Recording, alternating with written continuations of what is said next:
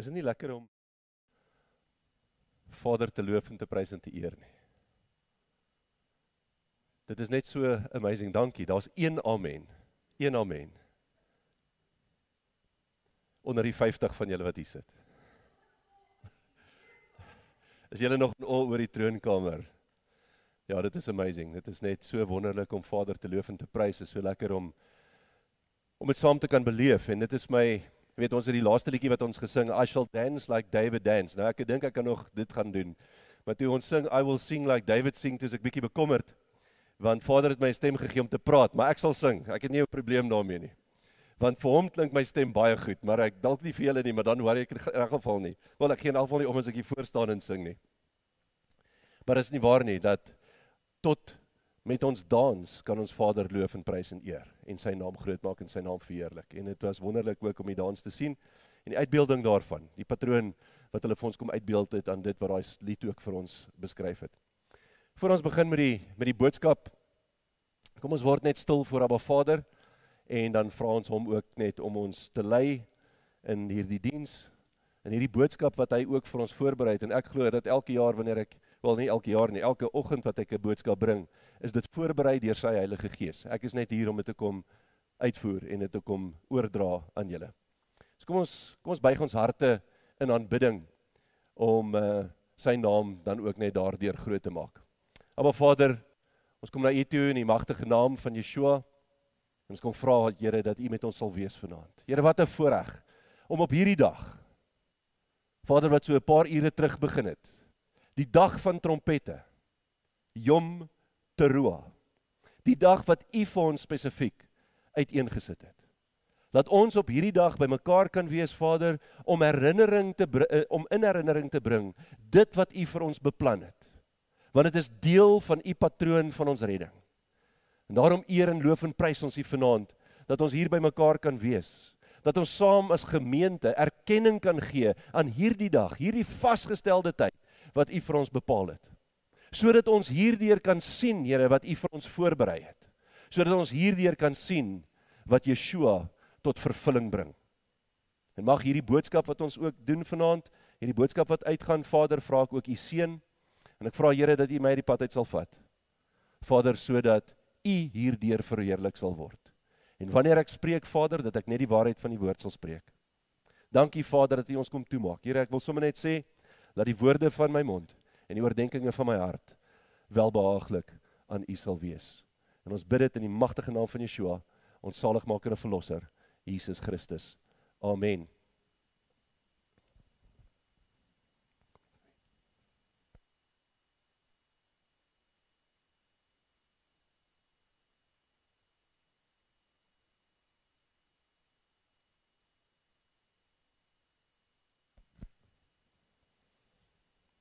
Amen. Daar blaas die trompet sommer. Of die shofar, laat ek nie die trompet sê nie, ekskuus julle, daar blaas die shofar vanaand. Hierdie is 'n wonderlike tyd vir my. Wel, die hele jaar is 'n wonderlike tyd vir my, want dit is die hele jaar wat ons saam met Vader kan tyd spandeer. Maar sy vasgestelde tye is regtig 'n baie spesiale tyd vir my, en die rede hoekom Vader se vasgestelde tye vir my so groot voorreg is om aan deel te hê, is omdat ek Vader my op 'n tyd gewys het, hoe werk sy patroon? Hoe werk sy patroon vir my en vir jou? En in die Ou Testament het hy sy patroon kom vestig, in elke ding wat Vader gedoen het. En gaan kyk bietjie hoe werk die Ou Testament. Vader het deur die fisiese vir ons ook die geestelike kom openbaar. En dit wat Tiaan gesê het Sondag, dat dit wat in Openbaring staan werklik gaan werklik gebeur, want Vader gebruik die werklike om ook die geestelike aan my en jou te kom oordra, en dit is deel van Vader se patroon om sy boodskap aan my en jou te verkondig en te openbaar. En daarom, as ek na Vader se vasgestelde tye gaan kyk, dan sien ek in elke aspek daarvan, nommer 1, die patroon wat Abba Vader vir my en jou gegee het, vir sy redding vir ons as mens. Die tweede ding wat ek daarin sien, is Yeshua. Want in elke een van daardie tye, daardie vasgestelde tye en die 3 feeste wat daar is, het Vader vir ons kom sê, wat Yeshua kom doen hier op die aarde, wat deel is van my en jou redding, wat hy vir ons gebring het. En dan die derde ding wat belangrik is vir my, is wat was Vader se plan van die begin af, maar wat is ook sy plan vir die einde van tyd. En daarin sien ons, daarin word hierdie hele openbaring deur sy vasgestelde tye aan my en jou gegee. En wanneer ons na die Ou Testament gaan kyk, dan is dit soos wat Augustine gesê het. Hy sê, the New Testament is in the Old Testament concealed. Met ander woorde, die Nuwe Testament is verskuil in die Ou Testament, en as ek en jy die moeite gaan doen, sal ons die Nuwe Testament in die Ou Testament vind. En dan sê hy, and the Old Testament is in the New Testament revealed. So sy plan word vir my en jou in sy Nuwe Testament geopenbaar. En is dit nie wonderlik nie? Is dit nie wonderlik dat ek en jy vanaand hier kan staan en dat ons hierdie woord kan hoor en kan besef, maar Vader het dit, toe hy die skepping gemaak het, dit was dit reeds deel van sy plan vir die mensdom. Nou vanaand vier ons Yom Teruah. Yom Teruah, die dag van trompette, of die dag van geraas. Die dag van groot vreugde, daar is 'n klomp betekenisse aan hierdie woord Teruah. En dit is wat Vader aan my en jou bring. En wat sien ons uit Yom Teruah uit? Yom Teruah, Vader se vasgestelde tye is in twee gedeel. Die eerste gedeelte begin in die eerste maand, dan is daar so in die middel, tussen hierdie twee tydperke, is daar 'n fees wat plaasvind, wat deel is van die eerste klomp. Ons praat daarvan is die lentefeeste, want dit is in die noordelike halfrond. En dan sien ons aan die einde, hier by die 7de maand, sien ons dan die herfsfeeste, en hulle is so saam met mekaar, of by mekaar gevoeg. En dit is belangrik vir my en jou om dit te verstaan, en as ons mooi gaan kyk, dan sien ons daar is 4 tye in die lentefeeste, en daar's 4 vasgestelde tye in die herfsfeeste wat Vader gegee het. So 8 altesaam. Ons praat altyd van die 7 feeste van God, maar ons is eintlik verkeerd. Daar is 8 definitiewe vasgestelde tye van Vader wat hy aan ons kom oordra. Nou wat doen Yom Teruah? Yom Teruah kom en kondig die begin aan van die herfsfeestye, wat dan die laaste 4 vasgestelde tye van die jaar is, waarby Yom Teruah ingesluit is.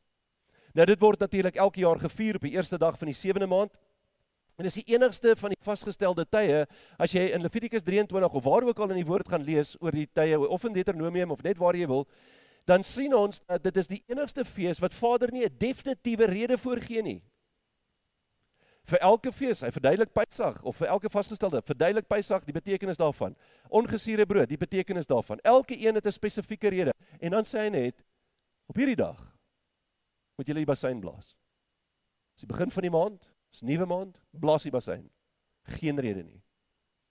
En nou weet ons wat die Jode gedoen het, hulle het gedink, weet nie mooi wat hier is nie, so kom ons maak dit 'n nuwe jaar, en hulle noem dit Rosh Hashanah, wat verkeerd is, want Rosh Hashanah sal jy nie in die Bybel vind nie, en jy sal dit ook in deel van Vader se patroon vind nie, want sy patroon was Yom Teruah, die dag van trompette. Dis die belangrike ding wat ek en jy daaruit moet sien. Dis die enigste fees wat ons altyd sê is nog nie vervul nie, die ander is vervul, en die laaste 4, dit sal ons, is daar van hulle wat so amper vervul is. Hulle is nie volledig vervul nie. Hulle is net gedeeltelik vervul. Maar eintlik is dit, soos ek gesê het vroeër, toe ek hierdie boodskap voorberei, toe kom ek agter, maar daar is 'n gedeelte van hierdie fees, of hierdie vasgestelde tyd wat reeds vervul is, en ek kan dit met julle nou deel. Wanneer ons na Levitikus 23 gaan kyk, om te sien wat word bepaal deur hierdie vasgestelde fees, dan sien ons in Levitikus 23, sê die woord vir ons, sê, en Yahweh het met Moses gespreek en gesê, spreek met die kinders van Israel en sê, in die 7de maand, die eerste van die maand, moet dit vir julle 'n rusdag wees. 'n Gedenkdag, hoor mooi, 'n gedenkdag deur basseingeklank, 'n heilige vierdag. Geen beroepswerk mag julle doen nie, maar julle moet aan Yahweh 'n vuuroffer bring.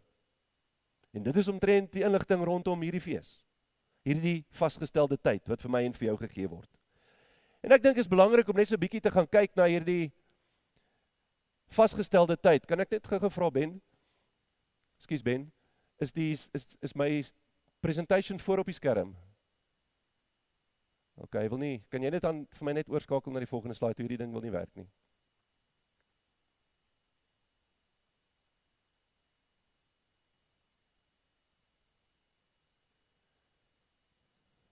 So kom ons gaan kyk net. Die basseingeklank. Ek wil kyk na die basseingeklank. Ons hoop dit kom by. Wanneer ons kyk na hierdie woord basyn geklank, dan beteken dit blowing of the trumpets. Dit is wat die King James vir ons sê, praat van the blowing of the trumpets. En dan sien ons hierdie woord teroa, dit is die betekenis daarvan, daar sien julle dit nou. Dan is dit hierdie woord teroa. En wanneer ons gaan kyk na die betekenis van hierdie woord, dan sien ons dis 'n alarm, dis 'n signal, a sound of tempest, so met ander woorde 'n waarskuwing, a sound or a blast of war or alarm or a alarm of joy. Met ander woorde, dit sê ook vir ons dat ons vreugde moet beleef binne in hierdie hele proses. En dan sê hy vir ons, dis 'n war cry, a battle cry, dis joy, dis die jubilee, a loud noise and rejoicing.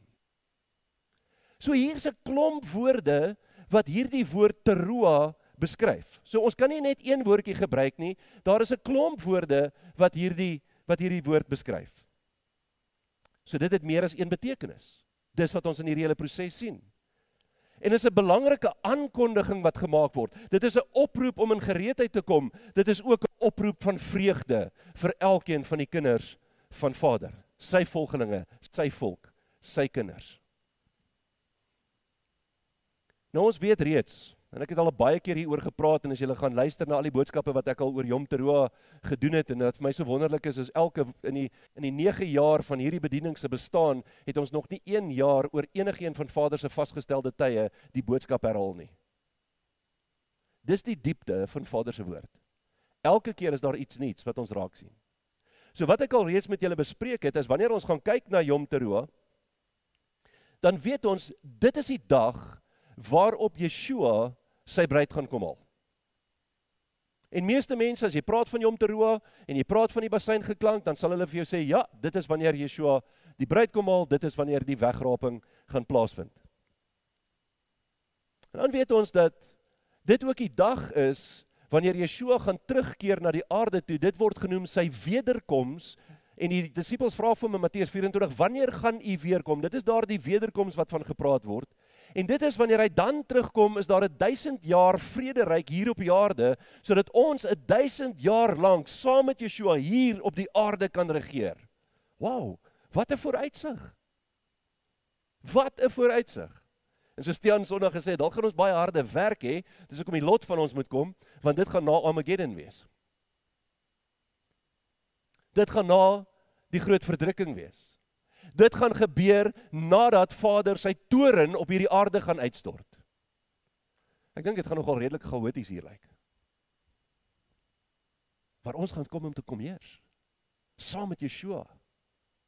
Wat vir my so wonderlik is, die mense praat baie keer van Yeshua, en wanneer hulle van Yeshua praat, dan praat hulle partykeer vir hom as die seun van Josef. En dan sê hulle, die eerste keer wat Yeshua aarde toe gekom het, en hier tussen ons gekom woon het, was hy bekend as, onder die mense, was hy bekend as Yeshua bar Jona, Josef. So Yeshua, seun van Josef. Yeshua bar Josef. Maar wanneer hy weerkom, en sy wederkoms, dan is hy Yeshua bar David, seun van Dawid. Dan kom hy as koning op die troon te kom sit in Jerusalem om te heers oor die hele heelal. En dit is my so wonderlik om te hoor, maar ek gaan saam wees met hom. Ek gaan deel wees van hierdie proses. Maar beide van hierdie twee gebeure gaan met die klank van die basyn gepaard.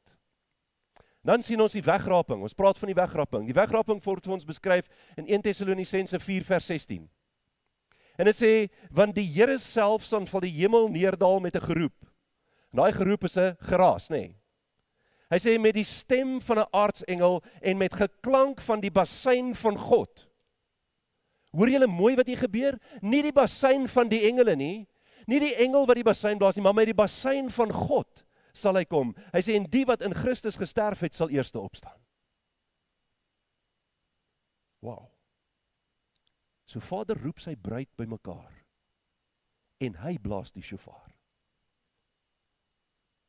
Hy kondig die teroa aan. Dit is wat Yeshua vir ons gesê het, is nie waar nie. Want toe hy vir hulle gesê het, ek gaan hom vir julle plek voor te berei by my Vader se huis, daar is alles huweliksterme waarvan hy gepraat het. En hy sê, niemand weet wanneer ek gaan kom nie, maar net hy, net God weet. net die Vader weet. En ek gaan nou nie vanaand ingaan op daai hele beginsel nie, maar as jy gaan kyk na 'n huwelikseremonie, dan val dit presies in lyn met die huwelikseremonie, wanneer die pa vir die bruidegom sê, die huis wat jy gebou het is reg, gaan haal jou bruid. En die woord sê, en God, luister mooi, met geklank van die basuin van God. Wow. Ek wonder baie keer as ons hierdie goed lees, of ons besef wat regtig hier gebeur. En hoe belangrik dit vir my en vir jou is. En dit is in hierdie oomblik, dat Yeshua triomfantlik, kry ek nie die woord uit nie, wanneer Yeshua triomfantlik die bruid sal neem, om saam met hom na die plek, wat hy voorberei te gaan. Weet julle dat dit interessant is, as jy gaan kyk in die tradisie, die Hebreëse tradisie, dan sê hulle ook, dat die antieke konings het op die dag van Yom Teruah getrou. En dit val alles saam met die patroon wat Vader geskep het, en in hulle tradisie weet hulle nie eers dat hulle 'n voorbeeld gestel het van dit wat Yeshua gaan doen, wanneer die koning sy bruid gaan kom haal nie. In Matteus 24, kom die disippels en hulle vra vir Yeshua, wanneer die einde van tyd sal aanbreek. En dan sê hulle vir hom, en wanneer sal sy wederkom plaasvind? Daar is 3 vrae eintlik wat hulle vir hom vra in daai gedeelte. En dan kom Yeshua, en Yeshua gee dan vir hulle 'n redelike gedetailleerde antwoord oor wat alles in plek moet wees vir wanneer sy wederkoms gaan plaasvind. Hy gee vir hulle inligting oor die anti-kris. Hy praat met hulle oor wat in die groot verdrukking gaan gebeur. Hy vertel vir hulle wat die groot verdrukking gaan voorafgaan.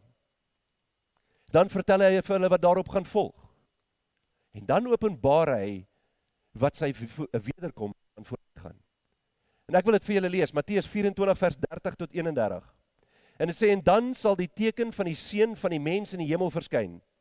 En dan sal die stamme van die aarde rou bedryf. En die seun van die mens sien kom op die wolke van die hemel met groot krag en heerlikheid. En hy sal sy engele uitstuur met harde trompetgeluid. Daar sien ons dit weer, trompetgeluid. En hulle sal sy uitverkorenes versamel uit die 4 windstreke van die een einde van die hemel af tot aan die ander einde daarvan. Wow. So met ander woorde, almal gaan bymekaar gemaak word. Almal wat gelowiges is, sal bymekaar gemaak word en saam met hom hier op die aarde wees. En dan as ons na Yom Teruah gaan kyk, dan sien ons, dit is so wonderlik om deel van hierdie proses te wees, maar daar is 'n baie belangrike ding wat ons ook moet raak sien. Yom Teruah vind plaas op die eerste van die 7de maand. Nou hierdie eerste van die 7de maand, weet ons in die Hebreëus, praat hulle van die maand van Tishri. En hierdie maand was baie belangrik vir Vader en sy volk. Nou, voor die Babyloniese tyd het die maande nie name gehad nie. Dit was die eerste maand en die tweede maand, want dit is hoe Vader dit ingestel het. Na die Babyloniese tyd het hulle die name gevat en aan hulle maande toegeken, en toe het die maande eers name gekry. En as ons gaan kyk na hierdie 7de maand. Die 7de maand was die laaste van die feeste, en dit het die laaste van Vader se feeste wat hy ingestel het dit aangekondig. En in hierdie 7de maand vind al die finale feesttye of die vasgestelde tye wat Vader vir ons gegee het, word dit in daai maand uitgevoer. Dit was 'n tydperk wat gesien was onder die Hebreërs as die tydperk wat die einde gebring het aan die heilige gebeure. Dit het die heilige gebeure afgesluit. Dit was die afsluiting, want onthou die heilige gebeure het begin in die eerste maand, en ons het so kan jy nie mooi onthou nie, ons sê dis die 5de maand, sê maar in die 3de maand het ons dit weer gesien, en dan in die 7de maand word dit afgesluit, voordat die nuwe jaar weer begin. So dit kondig 'n einde aan. Nie net 'n begin nie, dit kondig 'n einde aan. Jy sien, dit het die einde van Vader se feeste aangekondig. Met ander woorde, die snyding van die gewyde tyd. Maar in dit is daar ook 'n teken en 'n patroon vir jou en vir my. Want hierdie tydperk en hierdie dag kondig ook die einde van die wêreld aan. Dit het nog nie plaasgevind nie, maar dit is wat gaan gebeur. En ek gaan hierdie jaar so 'n bietjie met julle gesels oor wanneer ons hierdie vasgestelde tye bespreek, hierdie volgende 14, 15 dae, gaan ek so 'n bietjie met julle gesels, spesifiek wil ek my fokus sit op die einde van tyd. Wat het gebeur in die einde van tyd met hierdie feeste? Wat is nog nie vervul nie? Wat gaan nog kom vir my en vir jou? Wel, ons gaan deel wees daarvan, maar van dit gaan ons nie beleef nie. Maar ons moet weet waarvoor dit staan. En nou is die vraag vir my en vir jou is, watter boek in die Bybel praat die meeste oor die eindtyd? Openbaring. Die openbaring van Johannes verduidelik vir ons wat aan die einde van tyd gaan gebeur. En nou sien ons Tishri is die 7de maand van die jaar en 7 speel 'n baie belangrike rol in die boek van Openbaring. En in hierdie boek van Openbaring sien ons daar is 7 gemeentes. Dis waarmee hy begin. Yeshua eintlik begin hy by Openbaring 1. En in Openbaring 1 sê Johannes, en ek het vir Yeshua gestaan en hy tussen die hoeveel? 7 kandelare gestaan. Hy het tussen die 7 menorahs gestaan. So die boek begin met 7 kandelare. Dit is verteenwoordigend van die 7 gemeentes. En dan sien ons 'n klomp 7's in die boek van Openbaring. Die 7 seels, die 7 basyne, die 7 engele, die 7 pla, die 7 skale, en daar is verskeie ander verwysings na 7 in die boek van Openbaring. Maar as ons na die begin van tyd gaan kyk, dan sien ons ook in Vader se skepping was daar 7 dae. So 7 is ook deel van die skepping. Vader se plan het reeds in die skepping begin en hierdie syfer 7 word dwars deur die Bybel, kan ons dit sien hoe dit deurgetrek word en dat ek en jy dit beter kan verstaan. 7 is 'n belangrike getal vir ons. En afhangende van hoe jy hierdie getal bereken in die boek van Openbaring, dan sien ons as jy al die 7's bymekaar tel, dan sien ons dat dit 49 keer in Openbaring voorkom. En wat is 49? 7 maal 7. So daar is 'n klomp 7's. Is dit dan vreemd dat Vader die einde van die 7de maand aankondig met betrekking tot die boek van Openbaring met al die 7 goeters wat daar gaan gebeur? Ek dink nie so nie. Ek dink nie dit is toevallig nie. Want niks in die woord is toevallig nie. Hoe sê ons altyd? En toe val die lig. So Vader se lig skyn daarop vir my en vir jou, sodat ons die waarheid daarvan kan raak sien. En daarom sien ons dan hierdie verbintenis tussen die feestydde en die 7de maand en die gebeure van die eindtyd wat deur Yom Teruah, die basyn, aangekondig gaan word. Maar weet jy wat interessant is dat die basyn, Teruah, die geraas, die klank van die shofars, was ook baie belangrik by die aankoms en die salwing van die koning. En wanneer ons gaan kyk na Salomo, toe Salomo gesalf is, toe hy oor Israel kom heers ons, dan lees ons in 1 Konings 1 vers 34, en het sê, en laat Sadok, dis die hoëpriester, en laat Sadok die priester, en Nathan die profeet, hom daar as koning oor Israel salf. En julle moet op die ramshoring blaas, en sê, mag koning Salomo lewe. Wat moet julle doen? Julle moet op die shofars blaas.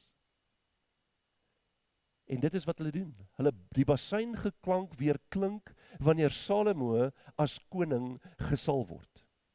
En die blaas van die basyn of die shofar was eintlik om 'n publieke verklaring aan te kondig, om 'n aankondiging te maak dat die koning is aangestel, die koning is gesalf.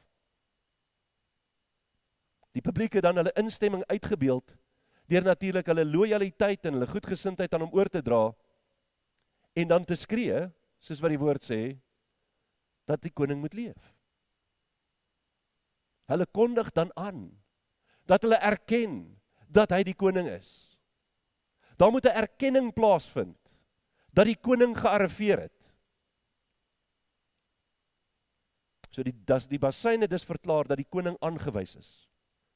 En dis presies wat gaan gebeur as Yeshua met sy wederkoms hier op die aarde gaan verskyn. En daarom verklaar Paulus vir ons in Filippense 2 vers 9 tot 11. En hoor mooi. Hy sê daarom het God hom ook uitermate verhoog en hom 'n naam gegee wat bo elke naam is. En hoor julle wat is besig om hier plaas te vind? Yeshua kry 'n naam. Maar hy het dan 'n naam. Sy naam is Yeshua. Openbaring sê vir ons sy naam is die woord van God. En Paulus sê, en daar sal 'n naam aan hom gegee word. En luister mooi wat hy sê. Hierdie naam is die naam bo alle name. Vers 10. Sodat in die naam van Jesus. En jy kan daar sê in die naam van Yeshua. Hierdie naam wat aan hom gegee word. Dit is nie net sommer 'n naam nie, dis 'n naam wat deur Vader aan hom gegee word. Hy sê sou buig elke knie van die wat in die hemel en die wat op die aarde en die wat onder die aarde is. Elke knie sal buig. Broer, of jy lewe of dood is, jy gaan buig voor Yeshua die koning. Dis wat daai woord vir ons sê. Dis wat daai teks vir ons uitbeeld. Vers 11. En elke tong sou bely dat Jesus Christus, luister mooi, wie is? Die Here is. Wil jy julle moet hierdie sinnetjie onthou. So hy kry 'n nuwe naam, en dan sê Paulus, en elke tong sou bely dat Jesus Christus, dat Yeshua HaMashiach, die Here is. Ek gaan dit net los daar, ek wou nou iets anders gesê het, maar ek sal dit los vir nou. Hy sê tot heerlikheid van God die Vader. So, wat oor ons? Hy kry 'n nuwe naam. Dalk nie 'n nuwe naam nie, hy kry net 'n naam waardeur ons almal hom sal ken. So wat is hierdie naam wat aan Yeshua gegee word? Hierdie naam wat bo elke naam wat nog ooit bestaan het is. Daar was nog nooit so 'n naam in hierdie wêreld soos hierdie naam wat aan hom gegee word nie. 'n Naam bo alle name. Maar weet julle, wanneer ons hierdie gedeelte gaan lees, dan sien ons dat Paulus gee vir ons 'n baie belangrike indikasie wat hierdie naam is. Hy sê vir ons wat die naam is. En nou dink julle almal, Chris, wat bedoel jy? Is jy van jou kop af? So hierdie indikasie is dat Paulus skrif uit die Ou Testament uit aanhaal. So die eerste indikasie wat hy vir ons gee, die eerste, ek wil amper sê clue, wat is 'n clue en 'n wenk? Die eerste wenk wat Paulus vir ons gee. Leidraad, dankie daarna. Die eerste leidraad. Ek is so bly ek het sulke mense soos julle hier by my, want ek sukkel partykeer met die woorde en dan net so woep kom dit uit die gehoor uit. Leidraad, daar's die woord wat ek soek. Die eerste leidraad wat hy vir ons gee, is hy quoteer skrif uit die woord uit. Hoekom quoteer hy nie uit die Nuwe Testament uit nie? Want daar was nog nie 'n Nuwe Testament gewees nie. So wat Paulus hier doen, is hy haal skrifgedeelte aan uit die Ou Testament uit. En luister mooi wat ek nou vir julle gaan sê. Nie net haal hy skrif aan nie, hy verklaar ook die naam wat aan Yeshua gegee is. In daai een sinnetjie. So om te verstaan wat hierdie naam is, moet ons eerstens die eerste wenk volg, nee. Die eerste leidraad volg. Dankie daarna. Moet ons eerste leidraad volg. So wat is die eerste leidraad? Die eerste leidraad wat hy vir ons gee, is hierdie skrif wat hy aangehaal het, en nou moet ek en jy teruggaan na die woord toe, na die Ou Testament toe, want ons wil die patroon van Vader kan sien, ons wil sien wat Vader eintlik hier aan ons probeer openbaar, en nou moet ons daardie skrif wat hy vir ons gee, moet ek en jy eers gaan ondersoek. En dan sien ons, dit kom in Jesaja 45 voor. Julle kan daai hele gedeelte van Jesaja 45 gaan lees, ek gaan net 'n paar verse daai aanhaal. In Jesaja 45 sien ons dat die profeet is besig om te verklaar wat Abba Vader aan hom oorgedra het en wat Vader wil hê hy moet aan die mense verkondig. So al wat hy doen, al wat Jesaja doen is hy sê net wat Vader vir hom gesê het. Dis al wat hy doen. In vers 6 van Jesaja 45 maak Vader 'n verklaring en Vader sê in daai verklaring, hy sê ek is Yahweh of ek is die Here. Dit is hoe hy in die Afrikaans en die Engels vertaal is. In die Engels sê dit and I am Lord. Nou daai Lord en daai Here is alles met hoofletters geskryf. Die H, die E, die R en die E is met hoofletters geskryf. Nou julle weet, julle ken my nou al lank genoeg. Julle weet as daai in die Ou Testament as daar H, E, R, E in hoofletters is, dan spreek ek die naam Yahweh uit. Né? Mense dink ek's vreemd, maar dit is glad nie vreemd nie. Die feit dat daar H, E, R, E in hoofletters is vreemd. En ek sal nou vir julle sê hoekom. Hy sê ek is Yahweh en daar is geen ander nie. Niemand anders as hy nie. Net hy. So Vader is besig om in hierdie hoofstuk van Jesaja is hy besig om oor homself te praat. En dan sien ons in Jesaja 45 vers 22 tot 23 en hoor mooi wat hy sê. Hy sê wend julle tot my. So wie praat hy? Vader praat hy. Is dit reg? So hy sê hierso, wend julle tot my en laat julle red. Alle eindes van die aarde. Dit beteken al die mense van die aarde. Hy sê want ek is God en daar is geen ander nie. Ek sweer by myself, geregtigheid gaan uit my mond, 'n woord wat nie herroep word nie. Dat voor my, hoor mooi wat hy sê, dat voor my, voor wie? Voor Vader. Voor my, dit is voor Yahweh, voor elke knie sal neerbuig, by my elke tong sal sweer of elke tong sal bely. Van wie praat hy? Hy praat van homself. En Paulus kom en hy haal hierdie skrifgedeelte aan wanneer hy praat van Yeshua. En hy sê, en elke knie sal buig, en elke tong sal bely. En dan gaan Paulus so een stap verder, en hy sê, of jy nog lewe broer, of jy in die hemel is, of jy in die water is, of jy onder die aarde is, maak nie saak waar jy is nie, jou knie sal buig, en jou tong sal bely, dat hy God is. So Paulus sê, dat dit voor Yeshua is, wat almal sal buig. Hulle sal buig voor hom, hoekom? As gevolg van die naam, wat aan hom gegee word. Is dit nie wat daai gedeelte vir ons gesê het nie? Kom ons gaan kyk. Filippense 2 vers 9 tot 11. Wat sê hy daar? Kom ons lees dit net weer. Sodat in die naam van Jesus, dis vers 10, die naam wat aan hom gegee is, natuurlik, sou buig elke knie van die wat in die hemel en die wat op die aarde en die wat onder die aarde is. En elke tong sal bely dat Jesus Christus die Here is tot heerlikheid van God die Vader. Kan jy sien wat hier gebeur? Hulle buig voor hom oor die naam wat aan hom gegee is. Want hy is die koning wat kom. Hy is die koning wat op die troon gaan sit. Hy is die koning wat gaan heers. Hy is die koning wat gaan regeer. Hy is die koning wat gaan oordeel. Hy is ons saligmaker, hy is ons redder, hy is ons verlosser. Wow. En hier in Jesaja verklaar Vader sy eie naam as Yahweh. Want dit is presies wat in die Hebreëse Tanakh, die Hebreëse Bybel, of die Ou Testament soos ek en jy dit ken, wat daar geskryf staan. Daar staan nie in die Hebreëus Here nie. Want die woord Here is die woord Adonai. Daar staan nie Adonai in hierdie skrif nie. Wanneer hy sê, ek is Yahweh, dan staan daar Jod, hy, Waf, hy, en dit is Yahweh. Sy naam staan in die Hebreëse Bybel. En die van julle wat die Strongs gebruik of Briggs Driver Browns gebruik as julle vertalings om te gaan kyk wat die woorde wat werklik daar staan beteken, sal dit gaan sien. Dat wanneer jy op daai naam waar daar Here in hoofletter staan of Lord in hoofletter staan en jy gaan klik op daai nommer H3068 dink ek is dit en jy gaan klik op H3068 dan staan daar Jod hy Waf hy Yahweh. Daar staan nie Here nie. En Yahweh is presies soos wat dit in die Hebreëus geskryf staan. Maar in die vertalings, in al die vertalings, of die meeste, daar is van die vertalings wat dit reg vertaal, wat dit skryf as Yahweh, of hulle noem het Jehovah, of wat ook al.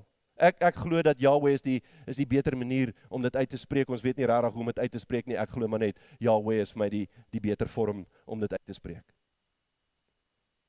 Maar dit staan nie in die vertalings nie. Staan nie in die King James nie, staan nie in die Afrikaanse vertaling nie, staan nie in een van die nuwe vertalings wat jy sal lees nie. Sy naam word nie meer genoem nie. So hoekom sou die vertalers van die Bybel nie Vader se naam as Yahweh vertaal het nie? Hoekom het hulle dit as Here vertaal, in plaas van wat daar geskryf staan? Dis as gevolg van 'n judaïstiese tradisie. En hierdie judaïstiese tradisie duur vandag nog steeds voort. Dit word vandag nog toegepas. En wat sien ons hierso in hierdie judaïstiese tradisie? Hulle probeer om die werklike naam van Vader te vermy. Hulle wil nie sy naam sê nie. Hulle wil nie sy naam nie. Hoekom wil hulle dit nie doen nie? Want hulle is so bang dat hulle oneer aan Vader se naam gaan doen as hulle hom nie perfek reg uitspreek nie. So hulle is bang hulle spreek hom verkeerd en daardeur doen hulle oneer aan Vader se naam. Daarom gebruik hulle eerder die woord Adonai. So as daar staan Yahweh, dan sê hulle Adonai, want doen hulle nie oneer aan Vader nie. Okay, nou moet julle weet, Adonai is nie Vader se naam nie. Elohim is nie Vader se naam nie. God is nie sy naam nie. Dis 'n titel. Want Baal word ook aangespreek as El of Elohim. Wel, daarom nie Elohim nie, maar El. Baal is 'n afgod. Baal word ook aangespreek as Adonai. Ons gaan nou kyk vinnig daarna. So hulle probeer om Vader se werklike naam te vermy. So wanneer hulle die Hebreëus lees, al staan daar Yahweh, spreek hulle, dan sê hulle Adonai. En dis my vreemd. Vader maak homself aan ons bekend, nou wil ons nie sy naam gebruik nie.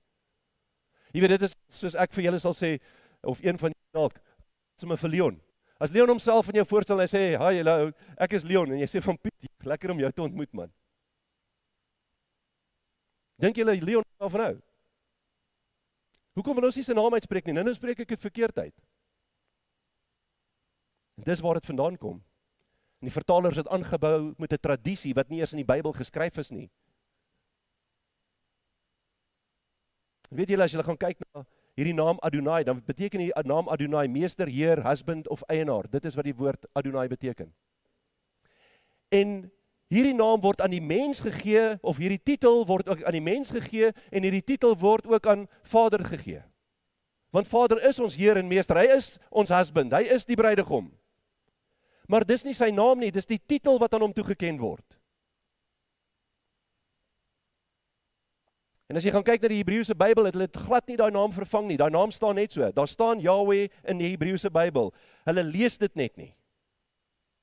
En dink bietjie daaraan dat ons net 'n titel aan Vader het, en ons gebruik glad nie meer sy naam wat hy self aan ons openbaar het nie.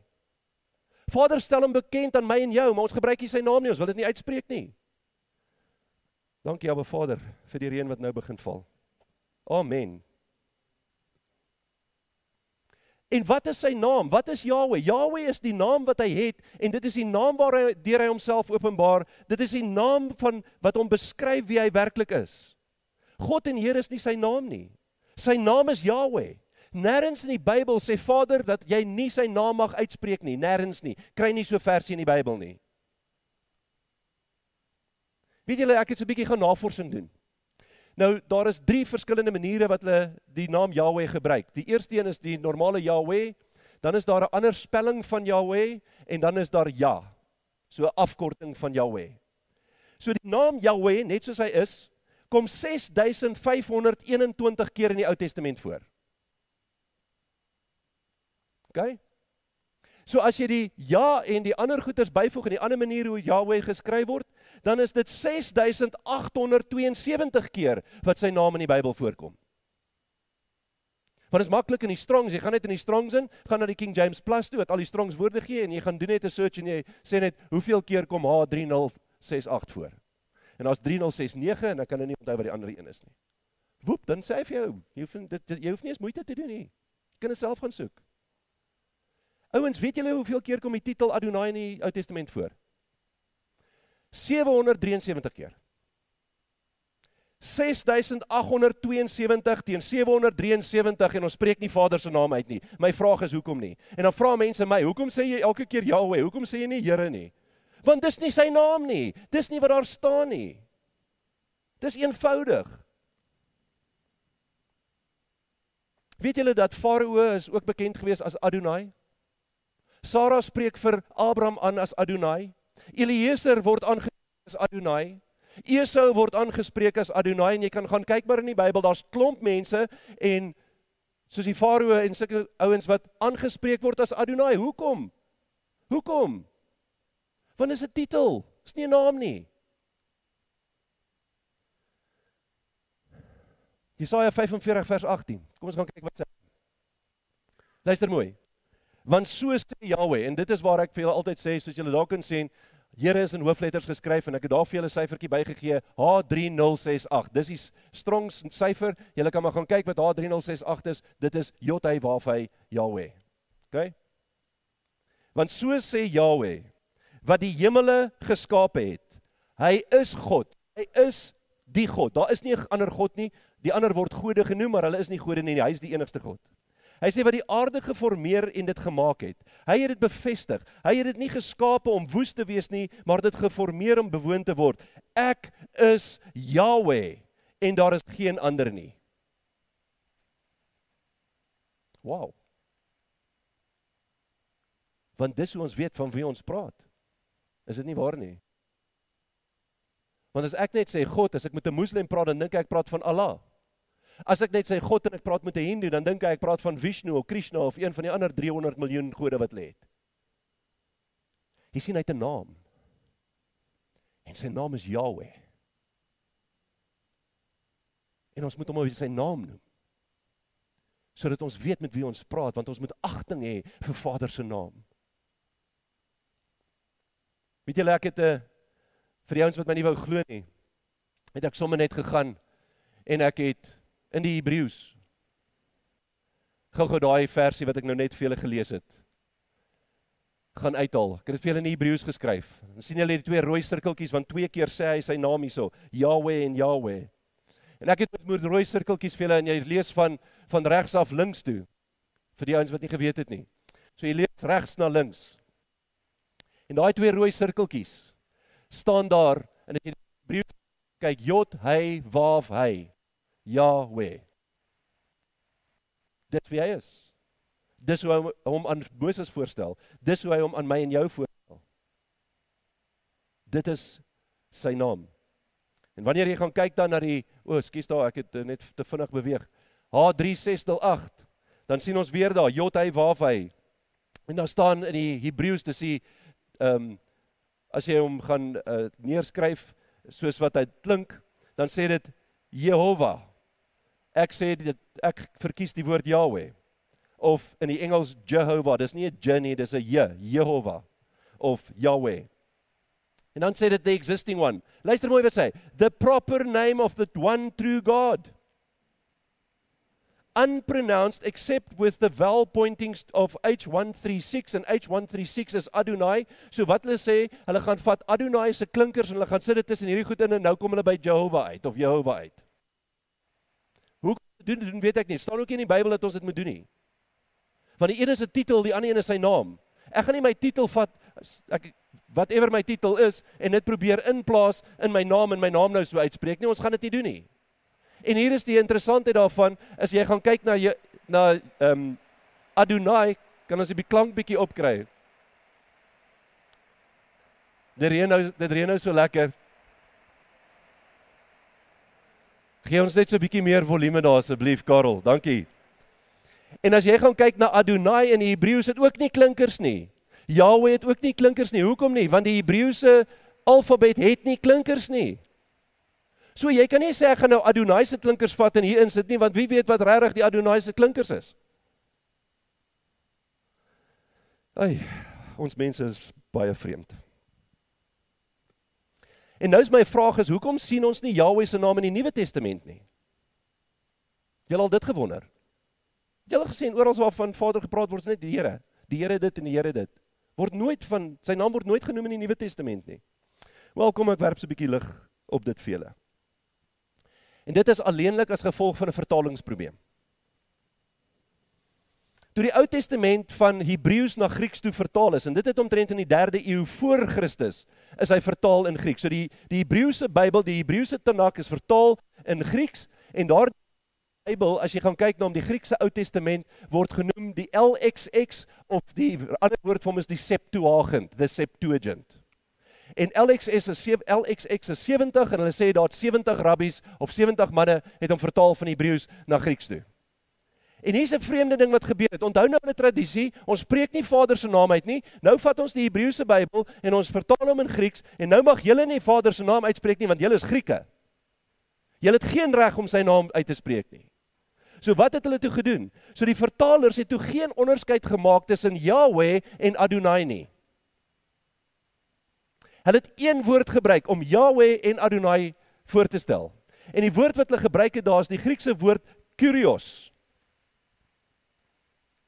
En omdat hulle Yahweh en Adonai as Kyrios vertaal het in die Griekse Bybel, wat hulle toe, of die Griekse Ou Testament in die Septuagint, is daar geen Griekse ekwivalent vir Yahweh nie. Geen Griekse ekwivalent vir Yahweh nie. Net die woord Kyrios. So oral waar Vader se naam in die Nuwe Testament staan, is dit nou Kyrios. Here.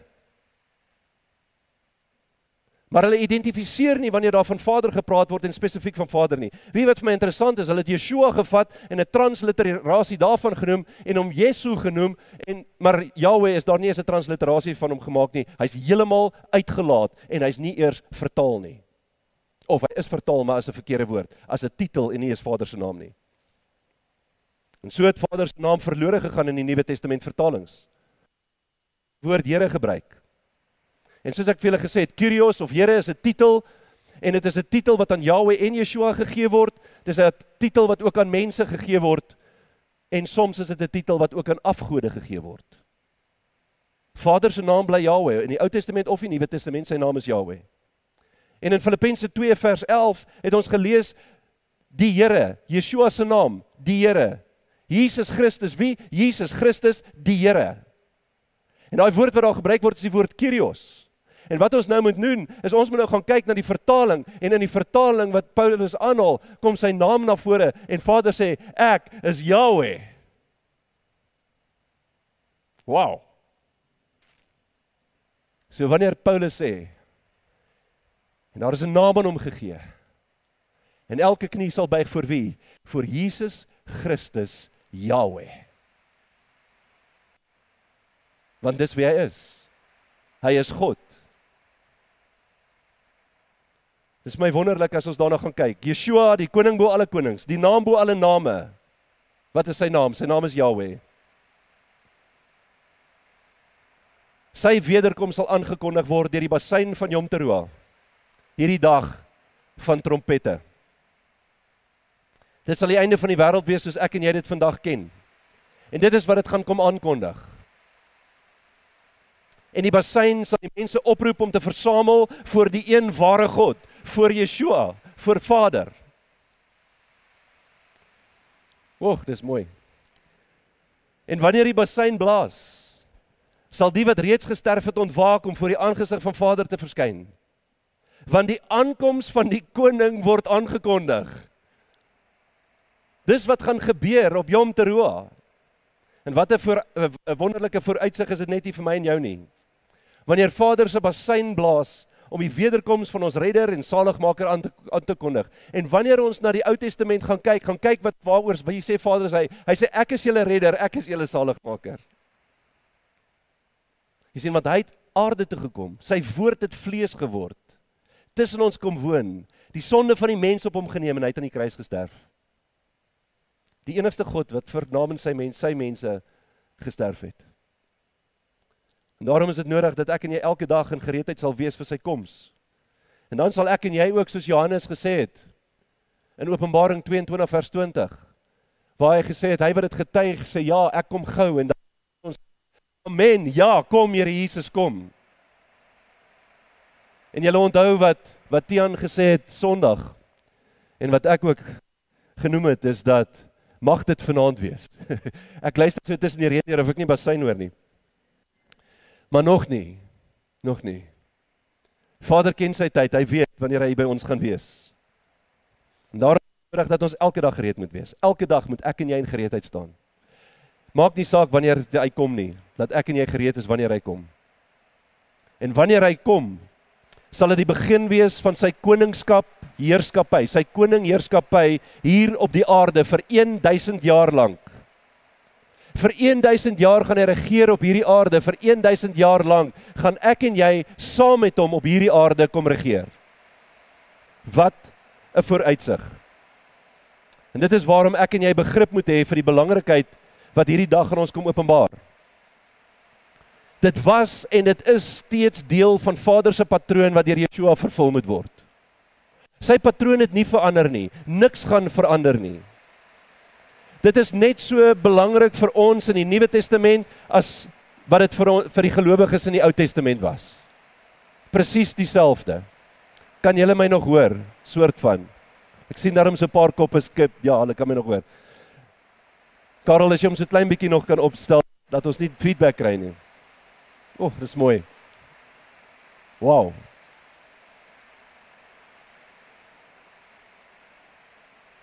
Wonderlik.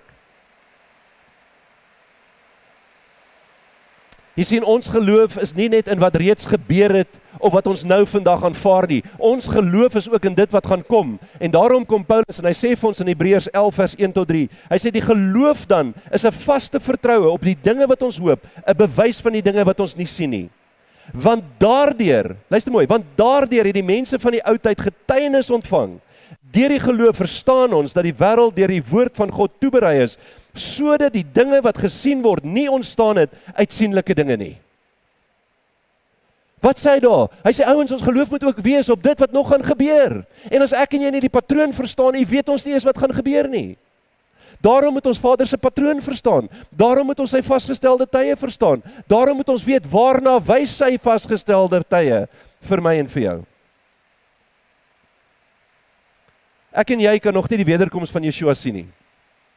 Maar ek en jy kan met volle vertroue, met volle hoop en geloof verseker daarvan wees dat dit wel gaan gebeur. Geen twyfel by my dat dit gaan gebeur nie. My vraag vanaand vir my en vir jou is, sien jy uit na die wederkoms van Yeshua? Sien jy uit na wanneer hy sy bruid gaan kom haal? Wel, ek sien uit na hom en daarom wil ek skree, kom Here Jesus, kom. Paulus gebruik die woord Maranatha. En die woord Maranatha beteken, laat Yeshua kom, laat die koning kom, laat Jesus kom. Wat 'n merkwaardige belofte het ons net nie ontvang nie. 'n Belofte van hoop en 'n belofte van vreugde. En aan die einde van Yeshua se koninklike heerskappy in hierdie 1000 jaar wat hy op aarde gaan wees, want daar gaan 'n einde daaraan kom. Dan kom die finale oorwinning. Die finale oorwinning oor die vyand. Die vyand word vir 'n klein, dit sê die woord sê 'n kort tydjie word die vyand vrygelaat. En dan sê hy dat aan die einde van die millennium sal die vyand oorwin word en in die poel van vuur gewerp word. Luister mooi. Wanneer ons na die finale oorwinning gaan kyk, gaan daar nie 'n oorlog wees nie. Daar gaan nie 'n enorme geveg wees tussen ons en die vyand nie. Tussen ons en die Gog en die Magog nie. Tussen ons en Satan en sy demone nie. Daar gaan nie 'n geveg wees nie. Luister wat sê Openbaring. Openbaring 9 vers 19 tot 21. En ek het die dier en die konings van die aarde en hulle leers versamel gesien om 'n oorlog te voer teen hom wat op die perd sit. Wie's dit? Dis Yeshua. En teen sy leer. Dis ons almal wat saam met hom kom en al die engele van die hemel kom saam met hom. Wow, dit gaan awesome wees. Engele wat, daar's 'n magdom engele en ek dink net aan die woord wat sê en een engel het 185.000 verslaan. As hulle nou regtig 'n oorlog wou hê, het hulle op die regte plek opgedaag. In vers 20, en die dier is gevange geneem en saam met hom die valse profeet wat die tekens van sy teenwoordigheid gedoen het, waarmee hy hulle verlei het, wat die merk van die dier ontvang en sy beeld aanbid het. Lewend is die twee, gewerp in die vuurpoel wat met swaal, vers 1. En die ander is gedood met die swaard wat uit die mond gaan van hom wat op die perd sit, en al die voëls is versadig van hulle vlees. Wow. Hoe is hulle gedood? Deur die woord wat uit sy mond uitgaan, deur die swaard wat uit sy mond uitgaan. En wat sê die woord vir ons? Wat is die swaard van die Gees? Die woord van God. Dis dieselfde wapen wat Vader vir my en jou gegee het. Sy woord is die swaard van die Gees, waarmee ek en jy oorwinning oor die vyand kan behaal. So wat moet ek en jy gaan doen? Spreek die woord. Laat die woord van God die getuienis wees waarmee jy oorwinning in jou lewe behaal. Openbaring 12 vers 11 sê vir ons 'n baie mooi ding. Hy sê, en hulle het hom oorwin deur die bloed van die lam en deur die woord van hulle getuienis en hulle het tot die dood toe hulle lewe nie lief gehad nie. En ons praat altyd van hierdie getuienis as my ou getuienisie wat met my gebeur het. Dit is belangrik. Maar daar's 'n belangriker getuienis as dit. Getuienis as dit. En hierdie getuienis is die getroue getuienis wat elke gelowige oor die waarheid getuig. En die waarheid is die woord van Yahweh. Yom Teruah. Yom Teruah. Die dag van trompette. So mooi gewees het as dit nie net reën was wat geval het nie, maar besyn wat geblaas het. Maar hierdie dag is 'n getuienis van die waarheid van Yeshua se koms vir sy bruid. Dit is 'n getuienis van sy wederkoms as die ewige koning. Dit is 'n getuienis van hoop vir elke mens op aarde. En daarom moet ons erkenning gee aan hierdie dag. Daarom moet ons erkenning gee aan Yom Teruah, want dit is ons hoop. Ons hoop is in Yeshua wat ons gaan kom haal hier op die aarde. Weet julle, dat tussen Yom Teruah en Yom Kippur is daar 'n tydperk van 10 dae.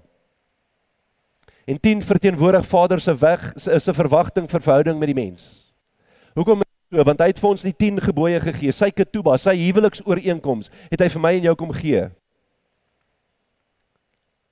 En ek en jy moet dit in ontvangs neem as voorbereiding om sy heiligheid hier op aarde te verteenwoordig.